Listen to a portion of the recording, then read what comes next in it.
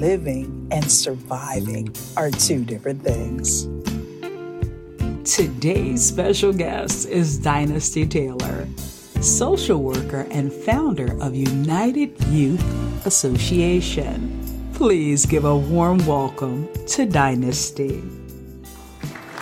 Dear Life Warriors, it's me, Shar, your favorite corporate life coach. And today I have another amazing guest for you, Dynasty Taylor. She is currently social worker as well as the founder for her Dynasty's United Youth Association. We're going to learn all about that. But most importantly, she just did receive the Young, Gifted, and Black Entrepreneurial Awards. Yay!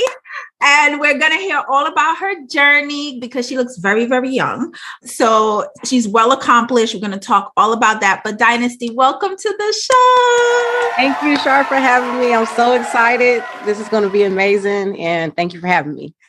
This is exciting. So I had the pleasure. I was virtually hosting the YGB Awards, and that was last week, right? Yeah. And you did get your award. How does that feel? How are you feeling? Tell us, what did you get the award for? Let the audience know. I think the award was for civic leadership and engagement. And so I was really excited. I felt that just the energy that was in the room, it was so much Black excellence for one. Yeah. I'm from LA, so even to be honored in New York, that's miles away, that's like, I don't know how to feel. It's just like, wow, like your work can make impact across the world. And that's what that event showed me, is that even though I'm in LA, people can still show you love and show you gratitude from across the world. And so I'm just thankful and blessed. And, I was just a pleasure to be there with everyone. Yeah, no, that's exciting. And like you said, you're in LA, so you started your career as a social worker, correct? Yes. Okay. Yeah. So tell me a little bit about your journey to that, and how did you pivot that into your foundation that you have for youths? Tell me a little bit about that journey. Okay, that's a great question. So I attended USC back in 2013 when I was obtaining my master's in social work. Mm-hmm. And so I was already at a pivotal point in my life when I was upset with the public education system, and how Black and brown children were always getting the short end of the stick. Always. And so I don't think that when I actually got my attending my master's program, I was just noticing like, okay, I'm going to spend $44,000 per year just for 2 years, Shar. So that's $88,000. And when I basically graduate, the salary that they're going to start me off at as a social worker is going to be less than that. So yeah. I asked them, I said, okay, because my first starting off salary when I had graduated from USC, my first job was at KIPP Philosophers Academy in South Central. Mm-hmm. And so they started me off at like $56,000. And so you can basically receive that same type of salary with a bachelor's degree if you work yourself up the corporate ladder. Right. So it just didn't scale right, just having to spend all this money on education, especially Black and brown students that even attending, USC, that we were like Dalmatians, like, in that school, because there's not so many of us. But right. It just seemed like we were already behind, but the financial literacy we lacked, which could have made us make better informed decisions when it comes to like making college decisions and choosing majors and things like that. So I had launched the program 6 months into my master's program at USC. And that's when I started Dynasty's United Youth Association. And so it was still a lot because I was working 2 jobs. I was attending school, and then I was also founding this organization. So I submitted a proposal to the Los Angeles Public Library and told them about the programs and the services that I wanted to offer to the community. But prior to that, I was always a student. So therefore, I was able to do research in the community and conduct a needs assessment to kind of identify what the needs were in the community, which propelled me to then go back to the library and say, hey, when I'm in the library, this is what I'm noticing. This is how I can help. And so I wrote a proposal. They allowed me to start my program in the libraries. And the first 2 months, I only had 2 students, so it was real slow. And then 6 months later, it just grew. And I went from 1 library to 2 libraries, 3 libraries, but I was still attending. I was still graduated from USC during this time. Well, I still had to go look for a job after that. And then I was working at KIPP as a counselor. And then I ended up getting hired at Da Vinci Rise as a counselor. And so last year in July, I decided to take that jump and basically say, okay, I've been working as a school counselor for a few years now. Now it's time to resign and go full with Duya. So Duya was about 7 years old at that time. And then I was able to transition out of corporate that way. So I worked the entire time, never got paid from Duya. I was never on payroll, still not on payroll. Hopefully it will be this year, speaking into existence, but yes, it was a journey. Wow, that's amazing. And I mean, what are some of the things that you've learned just even from being an entrepreneur? Because that was all new. Mm-hmm. Like, what were some of the obstacles that you faced that you're like, you know what, if anyone's going to attempt this journey, what would you want them to know? I would say the biggest thing is like taking out time to know yourself and finding a passion that you resonate with. A lot of us go to school or join careers that we're not passionate about based on our culture, or based on our past, or what our parents would want us to do. My parents was absent from my life. My father was incarcerated for 26 years. Mm-hmm. So he left, right when I was kind of like born, and he was 16 years old when he was sentenced to 28 years to life. And my mom was 15. So I had 2 teenage parents that were involved in the gang life. I grew up in a community that was impoverished, and I was a part of like the hood type of thing. So my mindset was in poverty for years before I was able to even think about a business. I didn't even know that I can have a business, So I think through the things that I had went through as a struggle with myself, just trying to get out that mindset, going through the juvenile hall, going through these different experiences, dealing with different, guys in the community, just doing things. I think juvenile delinquency and just growing up, right. I think I had to really get myself together first. And through all the pain that I experienced, it allowed me to get into social work, get into a field of helping others. And so some of the trials and tribulations that I faced was just this whole philosophy around the crab in the bucket syndrome. You're trying to climb up, and you got family that's holding on. You got friends that's holding on. You got your mindset, the things you tell yourself, the negative things you tell yourself holding on. You don't really have any role models that can show you what you're able to do. And so I had to kind of like climb out of something that I didn't even know how to do with no guidance. So, that was the biggest obstacle, was getting over myself. Wow. Listen, you know what you said that was so powerful? You said your mindset was in poverty. Mm-hmm. That's such a powerful terminology, because as you said it, I realized that a lot of us, because I teach this stuff, right? It's all about mind cleanse, detoxing the mind, becoming self-aware. Mm-hmm. But when we talk about generational curses and, like right now, my big thing I'm telling and speaking to a lot of people about, don't just pray for the now. You also have to pray for the sins of your ancestors, your mom, your dad, whoever, because you don't know what they probably have done in their life that might have you in bondage, because it's real. And when you said like your mindset was in poverty, because that's all you've seen and known, you didn't realize, which was my story as well, like there's actually more. Mm-hmm. And it's okay for me to want it, and it's okay for me to go out there and get it. Mm-hmm. So what did your process look like when you started to really cleanse through, becoming self-aware? Because that's a lot to climb out of, sorry to hear about your dad. And, just even I had my daughter young as well. Mm-hmm. I was 19 when I was pregnant with my first daughter, and I had her at 20. And I know what that life journey could be, especially from the mother's end, where I'm still young, I'm still partying, I'm still doing all of that. I'm like, I've just turned 20. So my poor daughter probably didn't see me as much. So going through that process of cleansing my mind and my soul was a very long process. Yes. And what did that look like for you? And I had to like dive into a lot of things. I mean, I just had to flood my system with all things, whether it was TDJs, all things positive, talking to myself, getting my thoughts out, looking at them, wiping them. If they were negative, like really removing it from my whole conscious being. Mm-hmm. It was a work. Yeah. So thank God you discovered it young, that you had to become self-aware. I did this 5 years ago, 6 or 5 years ago. But what did that look like for you? And how did you get through that? I think I got tired of getting in trouble. And getting in trouble. That's what scared me. Was like, wait, the stuff I'm doing, I'm gonna go to jail. Okay. So I was like, okay, I gotta do better. And so I think it was a pivotal time in my life when I had to really surrender myself to God. I was about 19 years old.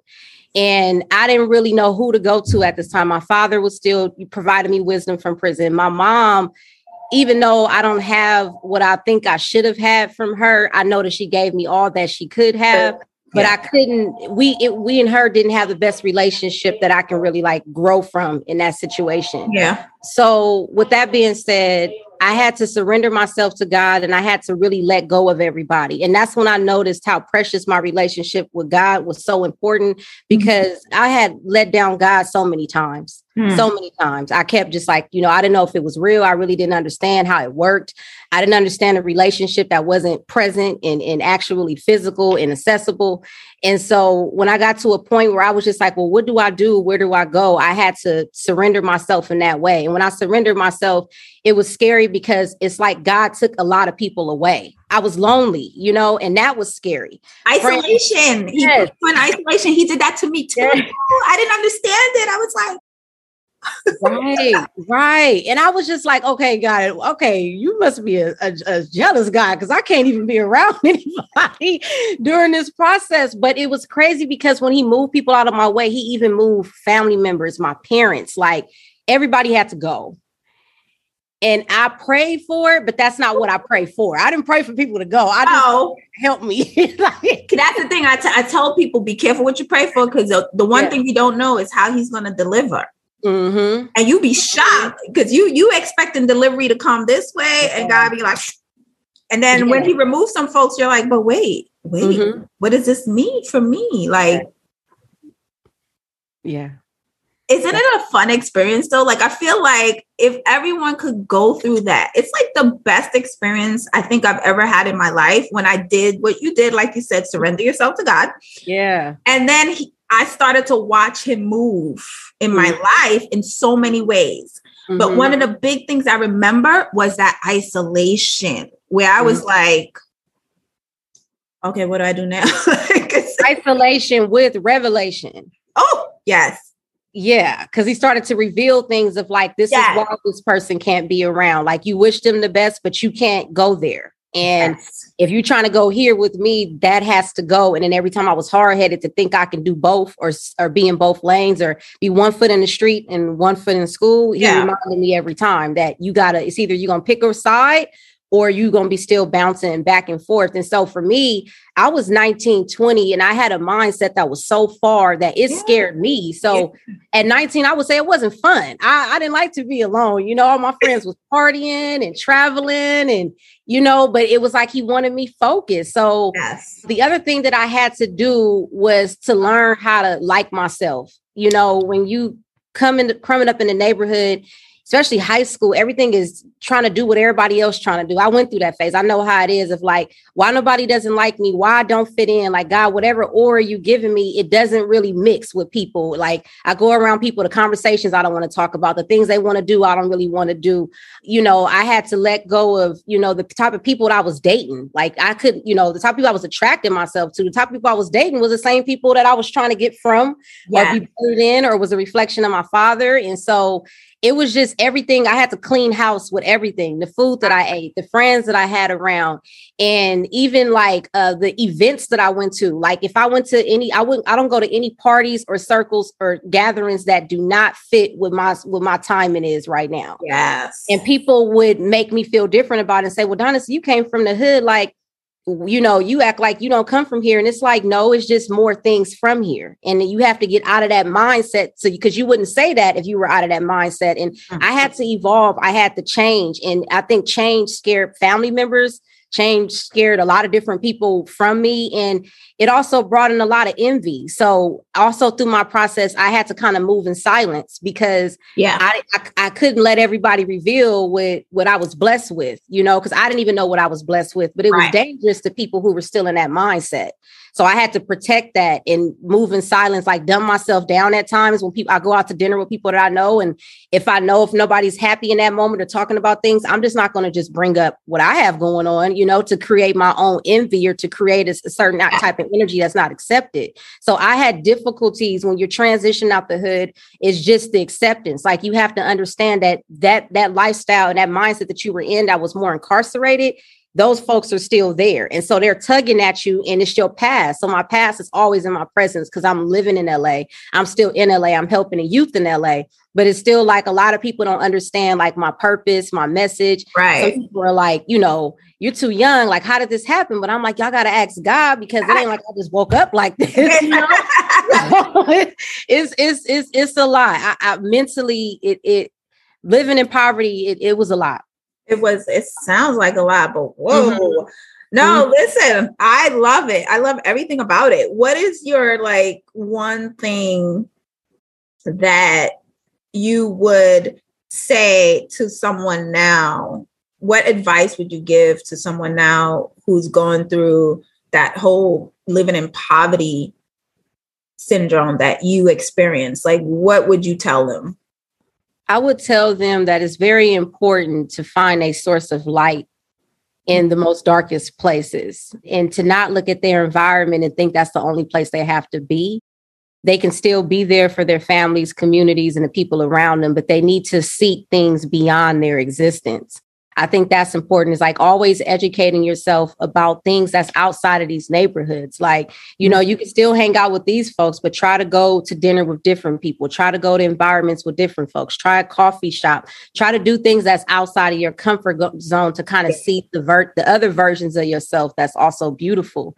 And also just not listen to what everybody has to say because everybody has their own experiences and the way somebody else came up or the way that they prosper life will be different for you and just dare to be different. That's what I would say. Yeah, definitely dare to be different, my life warriors. You heard that. So really quickly, so is your dad still in your life?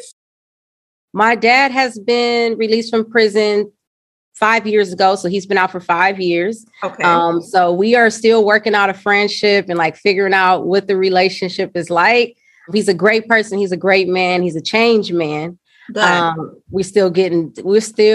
don't know my parents. We're 16 years apart. So it's like brother and sister. So we still have times when we still trying to get to know each other. Yeah. Yeah. It's tough. I just noticed that with having my dad in my life, when he came at a good time in my life. Yeah. And I really just understood that's why it's important for Black girls to have a father in their life. You know what I mean? Yeah. That presence I was able to feel at 26 years old because I'm 31 now. And so with him being able to be out at this pivotal time of my life, I'm thankful. But he must be proud. Is he proud? Yeah. Yeah, he's proud. He's proud. Sometimes he don't know what to say. Him and my mom, they just when people ask, they be like, I don't know. I'm still trying to figure her out. So I have a soft spot for dads. I just, my dad passed away before I was born. So it's always I always want to hear that the fathers are still there and they're present. And then, as a daughter, you're still giving him an opportunity to be a dad. Because sometimes, daughters make decisions not realizing you don't get to choose your parents again. It is what it is. But who is Dynasty now as a business owner? Who are you? How would you describe yourself now? I would say that I'm a social worker and I'm a youth advocate that happens to be an entrepreneur. I'm a person that is, open to change. I'm a person that's open to receive. I'm a person that's all about my business. I know that for sure. I'm about my business. I am known for that. Dynasty is about her business, not about the money, but about my business. Things have to line up. And I'm all about just making sure that I'm that representation of Black excellence, because that's what I feel like that's my obligation to be. Yeah. And so, that is who I am now. And I'm a woman, woman of God. Woman of God. Woman of God, exactly. Because that's who my business partner is, God. Tell us a little bit about the organization. How can we get in touch with you? Who should get in touch with you? So I have a number of things going on. So we're a community-based nonprofit organization that operates all throughout Los Angeles County. And so we provide hybrid services both in person and online. We serve youth that are ages 5 to 18. And our mission is to basically provide quality programs that promote culture, competence, and character development. Mm-hmm. We have people that can come from different walks of life. We always are looking for board members, people who want to focus on advocacy efforts and advise the board on how to make informed decisions when it comes to these governed entities. We also are looking for committee members who want to join the board to support some of the projects and initiatives that we're putting forward. We also are always looking for interns in terms of like tutors, as well as counselors who are getting their social work degrees. And we're always looking for people in public policy work. So I'm the vice president of the Southeast Neighborhood Council, and I'm also public social service commissioner for Holly Mitchell for District 2. So we're always looking for people who are advocating on the behalf of youth, who are advocating on the behalf of equity. And we provide youth with free tutoring, homework assistance, job readiness, college and career, mental health counseling. And we have a headquarters office in Inglewood. And we operate Monday through Friday from 12 p.m. to 8 p.m. So if anybody has youth that is in need of youth services, in need of direction and trying to find pathways that could help them pivot and find passion that can like align with helping their community, I think that's important. Yeah. That's what we're here to do. Nice. I love it. I love all of it. Congratulations on all your endeavors, your success. Thank you. Your award, your Young Gifted and Black Entrepreneurial Award that you just received. And my life warriors, I think I'm blessed from this conversation. I just love talking to powerful, successful young women who came from, I'm from Brownsville, Brooklyn. So I get it. It's like you made it. You feel like I've made it out. And then you kind of went back to help some other people make it out. Yes. And that's a beautiful thing. That's a beautiful thing. You should absolutely be proud of yourself. And I'll drop all her information below. Do look her up, especially if you're in Inglewood. That's where your headquarters, and you have a youth or a young child, bring them to Dynasty's Foundation. This is amazing. Is there anything you would like to leave our audience with? No, I think it's just a blessing to be here. I just appreciate what your platform is doing because I feel like we're both warriors. Yes. And that is what the platform is all about. And your motto, I noticed, is yes, we can. So me being here just continues to motivate me and inspires me to keep doing what I'm doing. Yes. Yes. Thank you, Dynasty, for being here, for joining me, for sharing your story with my life warriors. And my life warriors, as usual, do know that there is a coach out here that loves you.